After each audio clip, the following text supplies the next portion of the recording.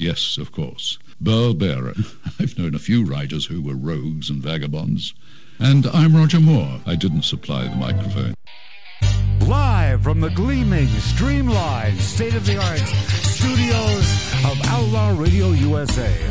Now here comes Howard's favorite word, nestled in our secret bunker somewhere in the Los Angeles area. Following program produced by Magic Matt Allen, a true broadcasting genius on the Outlaw Radio Network. True Crime Uncensored. Last time I looked, I was the legendary Burl Bear. Man over there, Howard Lapidus. You actually said nestled. Nestled. You want to say nestled. N-E-S-T-L-E-S. D-E-D-E-D-D. Swap. Yeah, are you Mark C.G. Boyer, our fact checker, has been checking facts. Hang on, that is. Yeah, that's you. I know. Yeah. Welcome to the only radio program that has built into its contract 90 seconds of technical difficulties at the beginning of every program. Show me another show that has that. Come on. No, Dan Zapansky never has that problem. Dan Zapansky has zero problems. Yeah. Emotionally, however, it's another story. I'm angry at Dan Zapansky. His hosting ability. Yeah.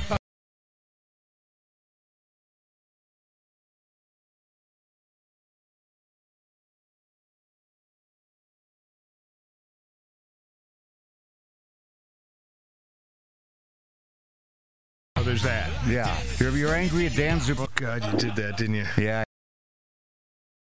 I had to do it. You did. His frustration, you can do. I can do it. That's right. Hey, Steve. Hey, how are you? You're back and not black, but welcome back all the way from Colorado, the land that time forgot. what? By the way, I love making my producer laugh. Steve, 1 second, okay? Burl, What? why is Colorado the land? It just sounds good. It doesn't have to make sense. It doesn't even sound good. It sounds ridiculous. Dinosaurs are still roaming. They are. I guess. Yeah. Probably some of them are running for office. Hi, Steve. You have a relentless way of. By the way, I didn't get that either. No, she lost. Oh, she did. Yeah. Oh, You're still on that, right, Matt? Okay. no dinos, no rhinos. No. Yeah, it's over. I'm the first to admit it. It's over, all right. Yeah. Hi there, Steve Singular. Hello. Hi. Welcome back to the show. You've been on TV a lot lately. What's up with that? Not really. I was on the Lifetime. Lifetime did a 2-hour movie, which I wasn't wild about, and then they did a 2-hour documentary, which I wasn't that wild about either. They won't have you back because they were wild about you. Hey, Steve, can I help you with a little something here? Because I'll get you through it. It's Lifetime. That's what I said. No big deal. I know that. I realize that. You're a much bigger deal than they are. In one our of those eyes, things where they interview you for 3 hours and use 90 seconds or less. So that's why I like radio. You guys. Just well, live. here we are. You're here for an hour. We're gonna spritz. We're gonna talk. We're gonna discuss. We're gonna get off track. We're off track already. Trust me. So years ago, when the Earth was young, back in the old dinosaur days, the case that refuses to go away. In fact, there's a true crime group on Facebook that will no longer allow anyone to post on the topic of JonBenet Ramsey unless they have new information. Yeah. People are sick of hearing about it, so that's why we're devoting an entire hour to the latest and greatest. You wrote a book on the case years ago. Now you updated it. Was there anything to update? What's the whole point? Yeah, there was a lot to update. The book came out in 1999, and it's called Presumed Guilty, an investigation of the JonBenet Ramsey case, the media and the culture of pornography. And the book has been re-released in the last couple of months on Amazon Kindle with about 60 or 70 new pages in it. And probably the most important part of that is that the book is, to my knowledge, and obviously there have been a number of books written about this, it's the only book that posits really a third scenario in this case. Anyone anyone who's watched any of the television programs that have been on in September, mostly or October, realizes that it's always framed as an either-or case. Either the Ramseys did it, one of the three Ramseys, and are therefore guilty, or an intruder came in the house and did it, and the Ramseys are innocent. And I wrote in the original book that there's a lot of territory in between those two things that's really not getting looked at or, explored journalistically and perhaps legally. So that was sort of the original idea of the book, that there's some place in between absolute guilt or absolute innocence. So if you're at all familiar with the book, I'll give you a little bit of background. Please do. Also, there might be people who are just stumbled into the universe and are unaware of the case. And Mark C.G. Boyer has never heard of the case. So our fact checker. The case happened in the last week of '96, and in '97, in early '97, I was just observing this as everyone else was as it was unfolding. There were a lot of reporters and TV personnel in Boulder. All that going on, and the talk radio thing was there'll be an arrest, this week, next week, imminently, somebody will be arrested. It will be one of the Ramseys. So that was sort of the backdrop. In about mid-January of '97, my wife and I went to a television station in Denver where we were invited to go into a back room, and there was a hacker. Now, this is January 1997. The Internet is not that old, and it's certainly not old in terms of some levels of sophistication that law enforcement might have had about it. We go into the back room, and the hacker went into some places that most of us don't know about. We saw real-time videos of girls, about 5, 6, or 7, being tied up, being hung from a ceiling, being sexually assaulted, et cetera, et cetera. I won't be too graphic with you. But there were things around their wrists, around their neck.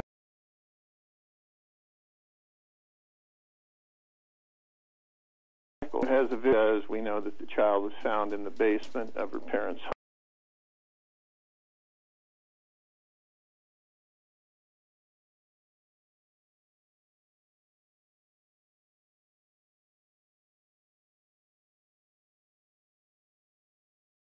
home with a girl. If you were just as a look, it was a revelation to me that all of this stuff was going on in cyberspace that I didn't know much about. As everyone knows, child pornography is probably the greatest human taboo.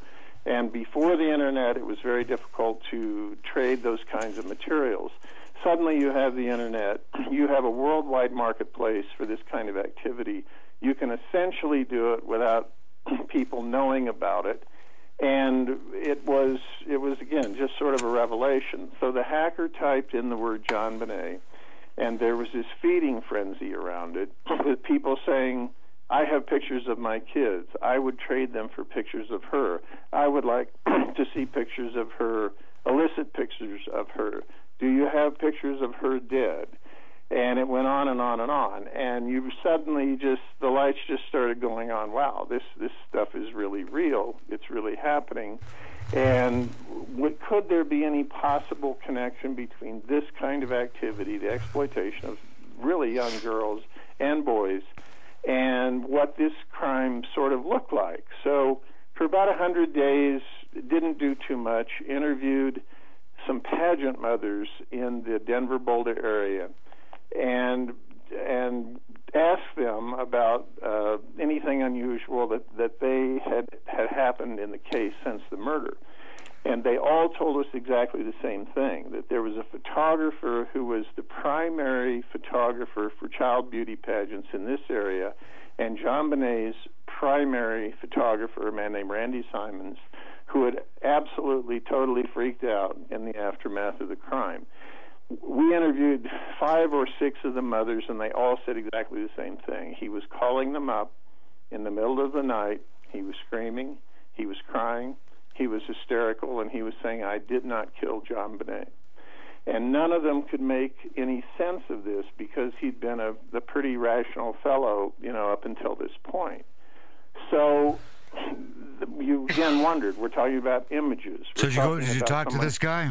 Images of small kids, and we're talking about the advent of being able to transfer those onto the internet. So 100 days go by, nobody gets arrested. There appears to be no movement in the case whatsoever. And I had been sort of watching the district attorney of Boulder, Alex Hunter, who's this very soft-spoken, gentle guy, and he's not, all of us have dealt with district attorneys in one way or another, and, they're kind of tough guys and all of this. He is very, very much the opposite of that. And he really intrigued me, and he wasn't jumping to conclusions or jumping to arrests or things like that. So I called him up and I said, could I come in and talk to you about the case? And, I was very surprised. He said, yeah, come on in. And so I began talking with him about what I'm talking about here, and that there's this sort of underbelly of the whole, beauty pageant world that was out there. We talked to the mothers, as I said, and they would say things like, we had to get rid of certain people. There were judges we didn't want here. There were other people hanging around. If you're into that would be the place to go. Be a magnet for child, for pedophiles. So there was something, in all of that, it seemed like. And so I went to Hunter and I told him, he didn't know who Randy Simons was. He didn't know that, this was her photographer, et cetera, and he didn't know anything at all about the internet and what the kinds of things that were going on there. And then, he said 2 or 3 very remarkable things to me. The first one was, the Boulder police won't investigate this kind of thing. They're fixated on the parents. That's where their entire focus is. And I really can't get anybody, to do this, to look into this. Then he said, maybe Steve, I should go do that and come back to him. Now, you have to stop a little bit and sort of pull back and say, okay, here's the most notorious case in the history of the region or the state. Here's a district attorney saying the police won't do what they need to do. Maybe you should go do it, which would involve breaking the law. Now, I didn't have any computer expertise to do anything like that, nor was I going to go out and break the law. But it was an extraordinary thing for someone in his position to say. And it kind of, lays the backdrop in some ways for what's really to come. So it's very interesting that it's a common problem that police will fixate on a suspect and not broaden their view. For the district attorney to talk about it, that's strangely. And for 1 second, Steve, back up. I missed it. Break the law in what way? Well, go download child pornography and see if you can connect it to something. Got it. Okay. What that hacker was doing at that television station was, I'm sure, on some level illegal, but nobody was talking about that. Yeah, but it was one of the first hackers in history. Right. So you can't. Like I said, I wasn't technologically equipped really to do it, but the point was how dysfunctional the investigative mechanism was in this case. And people know that the crime scene was screwed up and all that, but it's bigger and deeper than that, because here's 100 days or so into the case, there's no movement, nothing's happening, and you're going to send a reporter out to do something that they're not qualified to do. So that's where sort of the backdrop, and then I talked to Hunter off and on for a while, and then he sort of withdrew from that. But Burrell's original question was, why would you re-release the book? In September of 1998, and now we're almost 2 years into the case, Hunter set a grand jury to look at the evidence, about 30,000 pages of written documents, and who knows how many people testified, since it's all secret. So the grand jury set for 13 months looking at the evidence. And as you know, that's an incredibly long time for a grand jury to look at a single case. So they did that. Hunter then came out in October of 1999, 13 months later, in a huge press conference. He said, we're not going to file any charges in this case. The grand jury documents were sealed, and they were put to bed. And so, again, you're now almost 3 years into the case. There's no movement really of any kind that suggests it will be solved, and the documents that the grand jury has just produced are sealed. So my book was written with the notion that there could definitely be more to this than the parents did it or an intruder did it, and it looked like a far more complex case than just that. And so for 14 years, for the next 14 years, those documents were sealed. In October of 2013, the Boulder newspaper sued the district attorney's office to get access to the grand jury's work. We didn't know anything about what they had done. I mean, the assumption was that no recommendations were there to indict anybody. So after it went into court, it was an 18-page document, and 4 paragraphs were released. The other 14 pages, or whatever it is, have never been released. But what the 4 paragraphs said, again, go back to my original contention, there's something between total guilt or total innocence, was that the Ramseys had exposed their daughter to the circumstances that led to her death, child endangerment. That's count 4. Count 7 said they participated in the cover-up of a first-degree murder. So that is not an indictment. That the grand jury recommended those 2 counts for the parents to be indicted on. That is not murder, and that is not one extreme or the other. It's right down the middle, that they exposed their daughter to the circumstances that led to her death. So that's sort of the foundational reason to write more in the book, in the e-book that's now out there, and to have it released. There's a lot more to it than that. But from my point of view, right or wrong, that indictment is in the middle. It's not on one hand or the other. And so for 14 years, that was not known. Now, the next part of that is that Patsy Ramsey died in 2006 of cancer. In 2008, there was another district attorney named Mary Lacy, and Mary Lacy, there were developments in DNA technology. Part of the reason that the case has not advanced, as most people are aware of, is that there was DNA on various parts of the body of clothes of JonBenét that don't match any known individual. There were advances in the DNA by the mid-2000s, and Mary Lacy looked at that and said, okay, what do we have now? We have DNA in the panties, and the new technology showed DNA on the inseam of the long johns that she was wearing. One of the theories that kept saying the DNA is irrelevant was that it could have been placed there by somebody manufacturing this in Thailand. Oh, that gotcha. was Yeah. a major argument. However, the touch DNA on the inside of the long john matches the DNA in the panties, and they were manufactured in different places.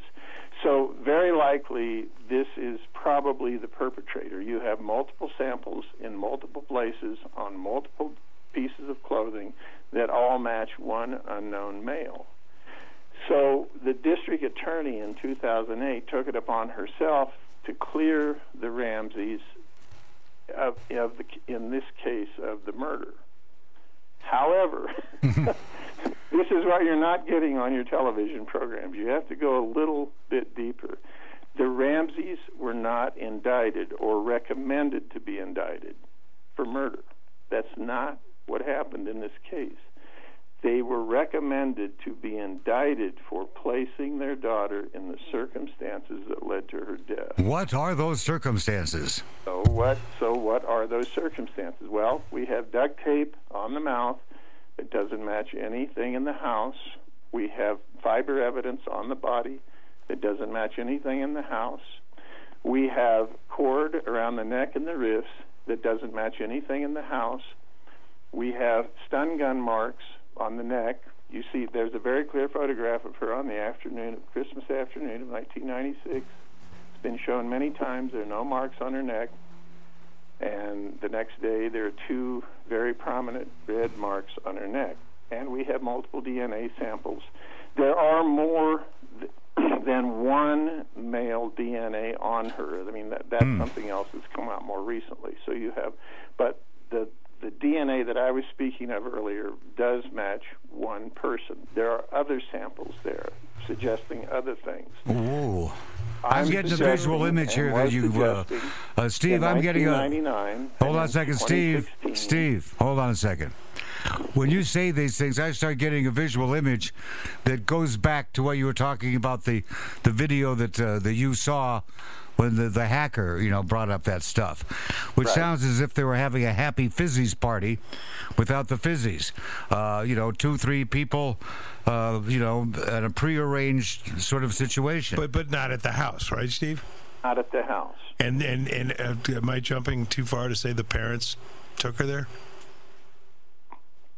Either that or was transported. And with their knowledge? What if you get to the end of the book, you have the new book that's just come out, there's a very long conversation with a woman who was very, very close to Patsy Ramsey named Pam Griffin. Pam was the seamstress for John Bonet's clothes, made some of the pageant dresses, knew the family well, because of that up until the murder, and then was with Patsy on the day after the body was found, which would be December 27th, 1996. And they were in a room in the back of the house. Patsy hadn't slept, was totally distraught, and was telling Pam 3 particular things.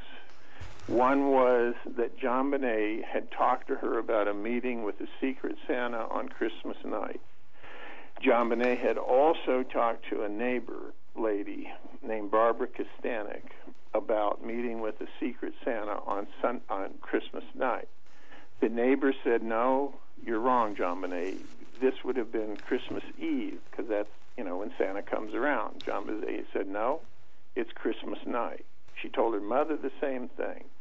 And this, based on this conversation, came out on Christmas night, not long before John Bonet was either transported somewhere or her parents took her somewhere. And so one of the quotes at the end of the book is Patsy telling Pam, "I dreamed or I saw John Bonet leaving in a car that night." So she talked about the Secret Santa, the meeting with the Secret Santa. She talked about seeing her leave in a car. And she made a sort of a cryptic reference to Pam that this stuff could not come out because it would be too dangerous. And she was never to talk about it. I interviewed Pam in 1997, a few months after the crime.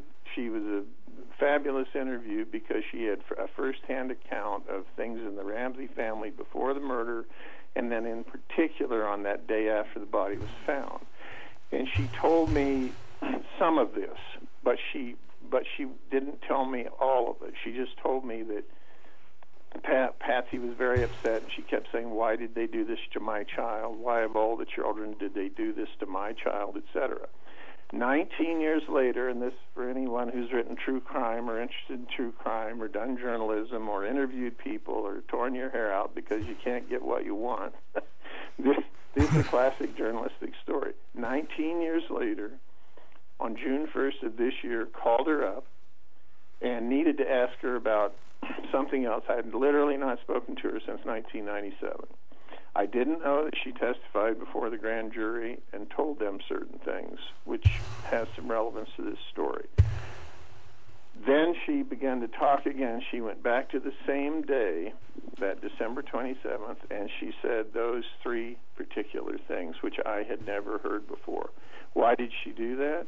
Because her loyalty was to Patsy. Patsy's been dead for 10 years. Pam had a young daughter who was in the pageant world, not young, a teenage daughter at that time, and she is obviously grown up. So there was a great deal of fear around talking about this stuff, and Patsy had said to her that very day, don't talk about this because it's too dangerous to talk about. Pam was interviewed by the police, and she never talked about any of this. And they never really dug into any of this because the only questions they wanted to ask her was what kind of a mother is Patsy Ramsey. Mm-hmm. That's where their fixation was, as I said earlier. So my suggestion a long time ago is that you've got to get out of this box of only two scenarios. There are only two possibilities. This is one of the most complex crimes, according to people like Dr. Henry Lee, the expert, that anyone's ever seen. It's the only known case in the history of crime in America where you have a body and a ransom note. How can that be? Yeah, that is the weirdest damn thing. Leave things. So there has to be some explanation somewhere for how this came about. And so, again, I think if you start to add all of these pieces up together, from the visual stuff that you just picked up on to the evidence on the body that can't be sourced to the house, to what JonBenét told her mother and a neighbor the day of the crime, etc., you have, I believe, a much more complex scenario. Now, Steve, let me jump in here, being a true crime guy myself in my spare time. Yep. When the guy, the photographer, when he calls these women in the middle of the night crying, screaming, I didn't kill her, first thing that came to my mind, him being a photographer, is that he was connected to people who enjoyed that type of behavior with young children, that he may have played a role in setting up, I'll take the pictures for you, and had no idea there was going to be death involved. Did anybody go talk to him and say, well, who all was there? Why are you proclaiming your innocence, and why would you even think someone would suspect you? Right. Until I went to Hunter in April of 97, again, to go back about 3.5 months into the case, I don't believe he'd ever been interviewed. I don't believe anybody had paid any attention to him. I mean, again, it's such a striking thing. There's this sort of obvious place around JonBenét where crimes, there could be a criminal underbelly, and nobody was really looking at it. So, to my knowledge, he was interviewed superficially by the police. There's one other thing about him I didn't tell you. Those occurrences with Hunter were in April of 97. In October of 97, he had a studio in Denver, but he also had a house out on the eastern plains of Colorado. And a town of about, 500 people. And in mid-October of 1997, he was arrested walking down the street naked. And when the police apprehended him, he said, I did not kill JonBenét. He wants to make a point. Can I ask a question? I mean, Right. This is kind of the couple quick basics. This is Howard Lapidus asking. I am asking because I've forgotten. And quite frankly, there's so much about this case I've forgotten. But the ransom note, the handwriting on the ransom note, I'm sure they checked the mother, the father, the brother, and it was none of them wrote that. Is that correct? Or we don't know. We do not have a definitive answer. There are handwriting experts, out there, like body language experts. One will say it's sort of a match. One will say it's not a match. I believe what the grand jury said is basically true. So that means that I believe that JonBenét, they did expose her to something, perhaps innocently, that went awry. I would suggest this wasn't the first event like this in Boulder. And in this case, something went terribly wrong. And I believe they did participate in some way in the cover-up. And that may mean one of them wrote the note, or John dictated the note and his wife wrote it, or other people were present, because I believe the body was transported. it seems totally impossible that, you know, anyone without intimate knowledge of John Ramsey's life could have written that note. Right. Because of, you know, the famous... I Well, think the money, the numbers. Yeah, Steve, There were only 2 people at his company that knew That number. that sum. Right. And so he had a vice president in human resources who was a right-hand man with him. The police went to him for 8 handwriting samples. So that's something that's not generally known.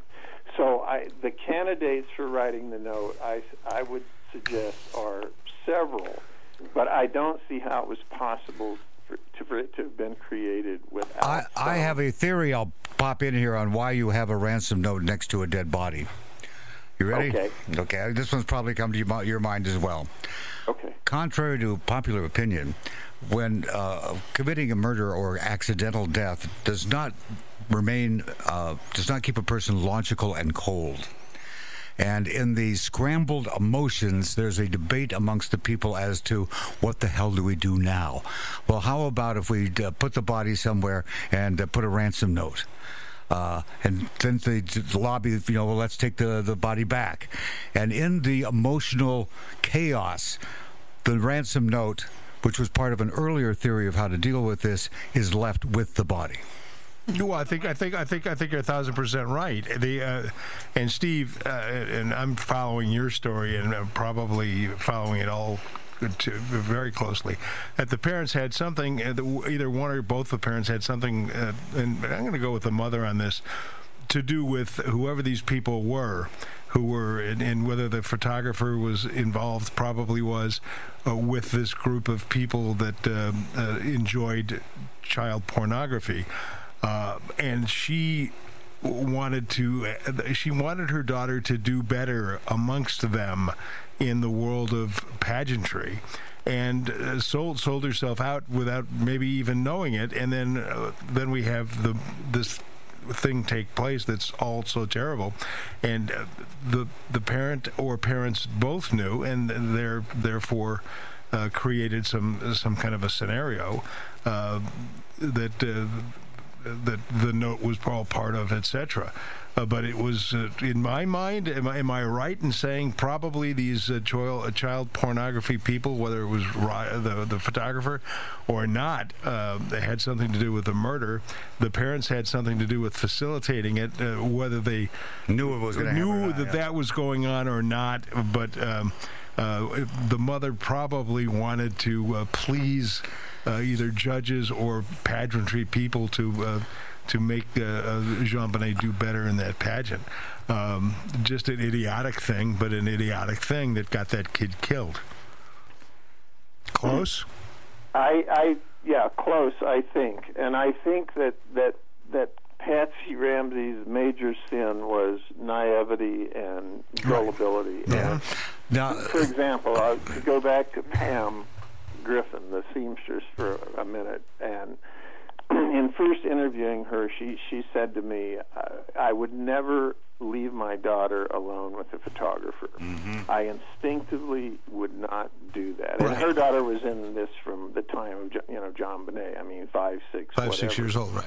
Yeah, and I said, well, why is that? She said, well, all the photographer has to do is say change from the red dress to the blue dress. You're in the room with the kid, change from the red dress to the blue dress. Boom, shot. Pictures, you've got something that right. you can sell. And again, I saw the selling, the trading going on in that hacker situation. So I don't think Patsy was nearly as street smart as this woman was. And I don't think that they meant to expose their daughter to something, this. What did Patsy mean when she said, "Don't say anything; it could be dangerous"? What did she mean by that? I think she meant that. I think that after the crime occurred, there was probably extreme pressure put on the parents to not say what had happened. Sure. I think that numerous people in the Boulder area were involved in this. I think some were rather prominent. There was a lawyer who was known to have pedophilic parties with boys and girls who immediately left town after the crime. There was a city official who had been connected to some of these activities, a high-up city official who left town after the crime. There were things like this, but to really go back to the Alex Hunter grand jury situation, you got to stop right there and ask yourself a couple of questions. You ask a grand jury to sit for 13 months. They've looked at the evidence as much as anybody. There's reason to believe that they heard about some of these activities in all of those 13 months. We got to take a 60-second break, Steve. We'll be right back with Stephen Singular on the JonBenet Ramsey case. We'll be right back on True Crime Uncensored on Outlaw Radio. Maybe I'm the one, maybe I'm the one who is the schizophrenic psycho, yeah. Hi, this is Frank Hagan, the gay guy from Outlaw Radio. If you own a cell phone, and I know you do because you probably got Grindr on there, but it's time for you to add another app. That app would be for Outlaw Radio through the courtesy of RadioLoyalty.com. My suggestion is that you upload that app for free, mind you. Yes, totally free app. In order to be able to listen to us, the Demons of Decadence, every Saturday afternoon from 3 to 6 Pacific Standard Time or Pacific Daylight Time. And you'll have the opportunity to listen to us smoke, drink, and interrupt each other, which we do a really good job of doing. So once again, RadioLoyalty.com to pick up your free app of Outlaw Radio. Once again, this is Frank. So get off a Grindr and get onto Outlaw. Nice. Hi, I am the legendary Burl Bear.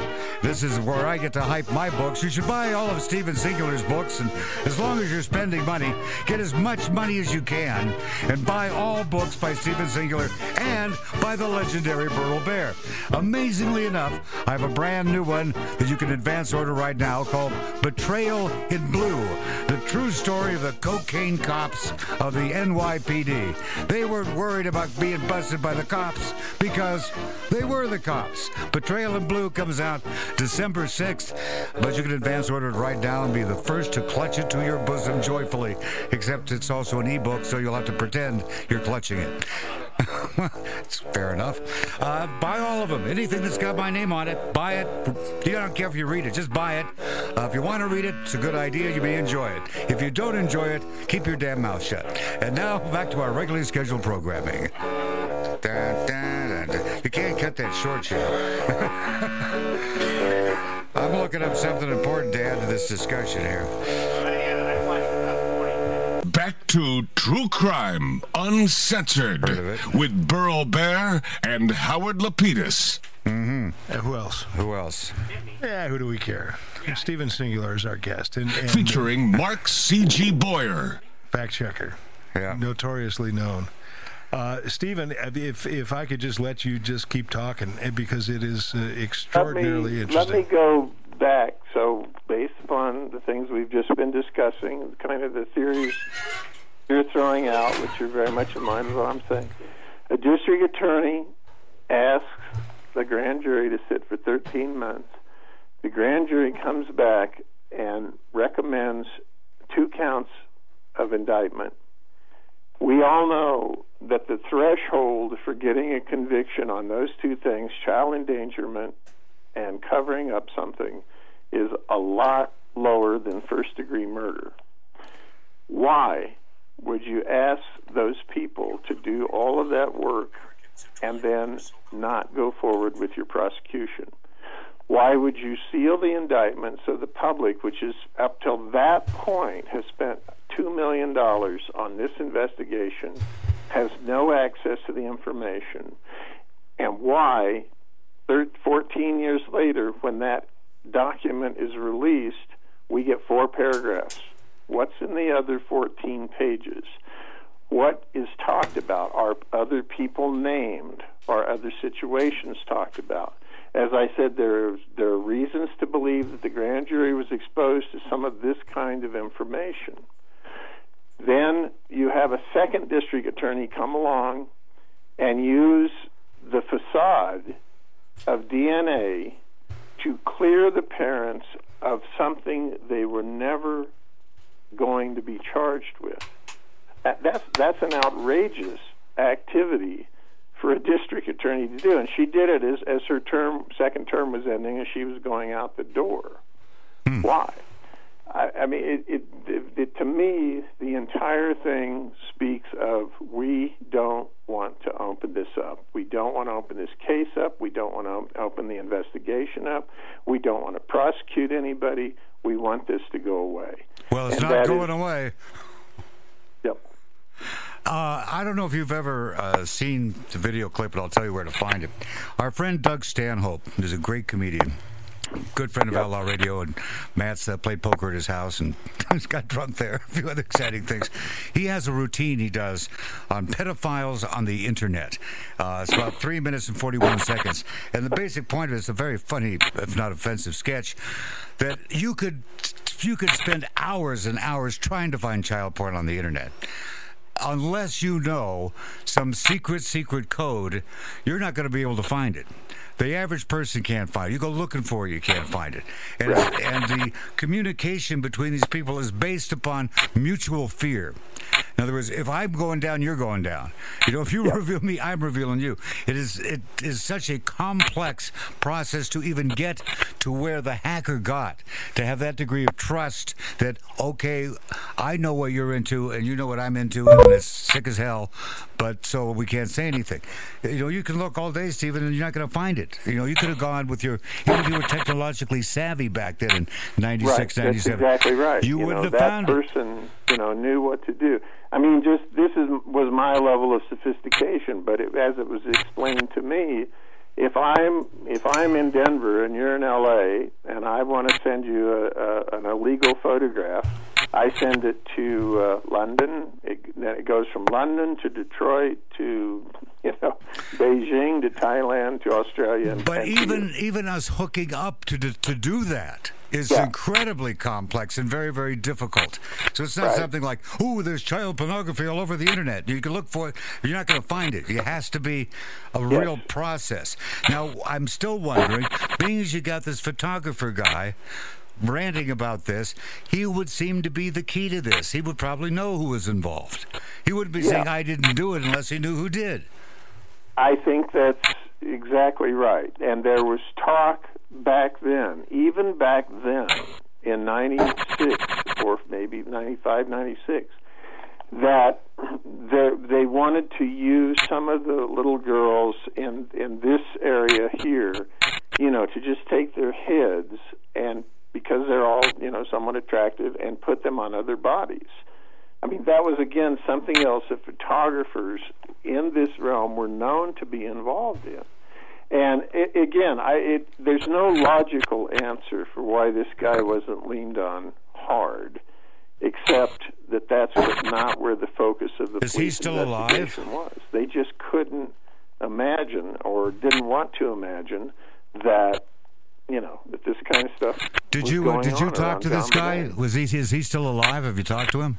No, I interviewed him a number of times, and I asked him on one occasion. He's very odd and very skittish, but I asked him about a lot more about this than you're saying, aren't you? And he said, yeah, obviously I do. My opinion is not that this again. I believe this is the kind of case, if it ever is solved, would be solved from the outside in, not the inside out. Right. In other words, somebody on the periphery, not one of the Ramseys, but somebody like this with real knowledge would be, would be compelled to say what they know. I don't think that ever happened. I'll give you another example. There were, after the non-indictment of the Ramseys, there were a couple of people who wrote some very elaborate poems. This kind of conjures up Jack the Ripper, BTK, and sent them to a prominent lawyer in Boulder and they were all about sort of knowledge of these kinds of activities that went on in Boulder. And at the end of the second poem, there were two of them. There were 6 people named. 4 of the 6 had some sort of tie to this kind of activity, and there was a name at the bottom that those 4 or 5 names, people who really know the case would know something about. There was one other name that I had never heard, nobody else I knew had ever heard of. This was written in 2001 and sent into somebody. In 2006, that guy, the 6th name, was busted for 49 counts of child pornography possession and distribution. When that all came out, there was a 3rd district attorney that then came into the case, Stan Garnett, and I gave him all this information. We figured out who wrote the poems. We figured out here's this guy who's busted for child porn. He's in the system. He's in the region. Gave it to the Boulder police. The poetry connected all of this to John Bonet's death. Didn't want anything to do with it. Wouldn't even talk to you about it. So I hear this so often, it pisses me off. And they just weren't interested. So draw your own conclusion.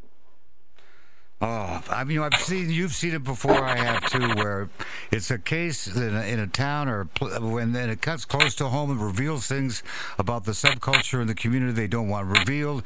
They don't want it brought up how narrow was the focus of their investigation, and they want to just bury the case along with the body. Exactly. I think that's what this case is about. I get tired of those cases. It pisses me off so much. But it is what it is. It is what it is. There's more people involved in this than what we want. They're higher up than we would ever want to ever imagine. And the 2 guys that split town, where are they now? Do we know? One guy immediately left the state and enrolled in a theological seminary. Oh, great! Wants to be a priest. Yeah. Okay. Yeah. Which one was he? He was a lawyer. Okay. And the other guy, a city official, moved to France, and under strange circumstances. So strange circumstances. There was. What are the strange? And there were other people, in the area who were sort of identified as being involved in some of these activities, and names were given over to the police and the district attorney's office over a long period of time, and. I don't know. I mean, I think the mystery now is not, it's why the case can't be solved. I actually think it could with a different investigation. Well, and the good news is that there's more people out there. There's more of a cover-up than Watergate here. Well, there's more of a total reluctance to deal with the reality of this little girl's death. And I think that's really the well, there's one person, and help me out here, and this is just obviously a guess, but in this crowd of people, of somewhat prominent people that were took a sick pill. There's a biggie. There's a big person, bigger than the lawyer, bigger than the Biggie Rat and Itchy Brother. No, seriously, somebody fairly powerful. And therein lies the Patsy saying, be careful. Yeah.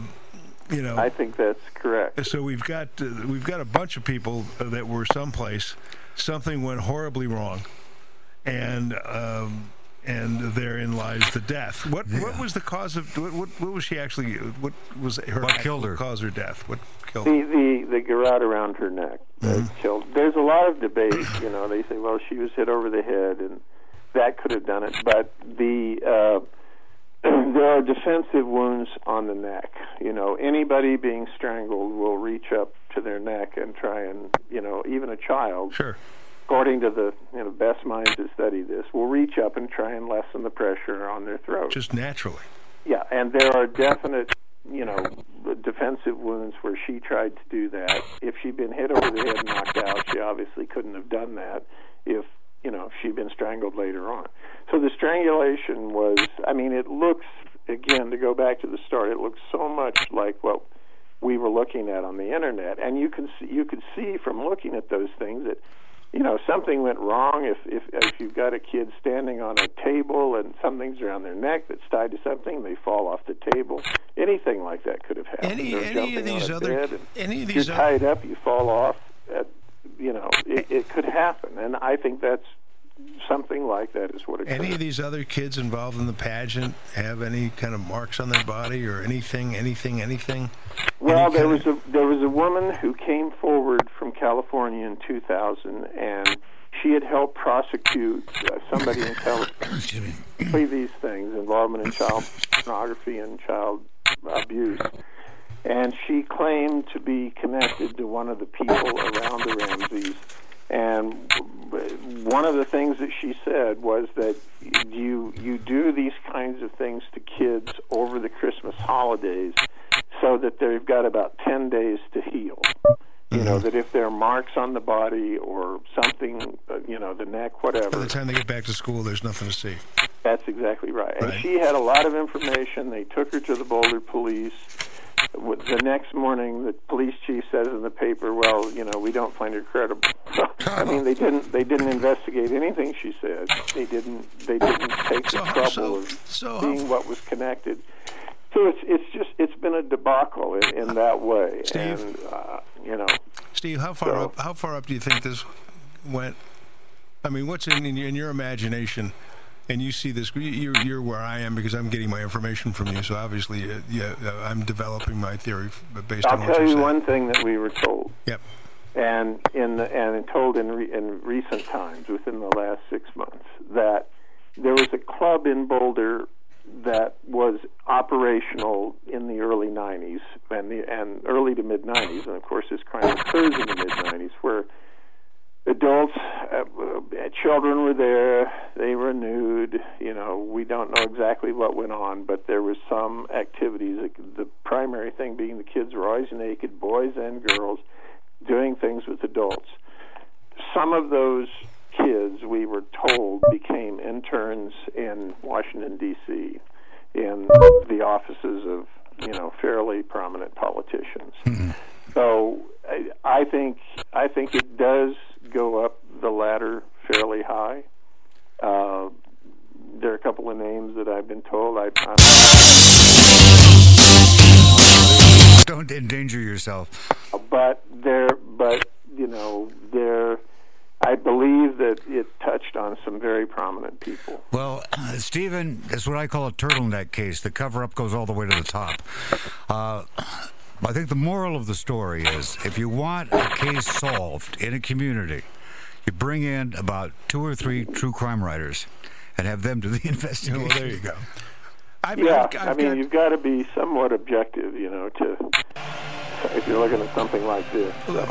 Presumed guilty. We're coming up near the end. I want to plug the book here. I know you will. Any way we can get Steve back soon, the better. Presumed guilty. So investigation of the JonBenét Ramsey case.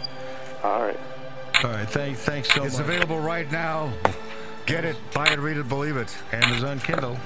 There you go. Thanks, Stephen. Hey, Burl. Yeah. What's next? Magic Man Allen and the Demons of Decadence, one of the greatest shows of all time. Something or at least for an hour or two. Ooh, there you go.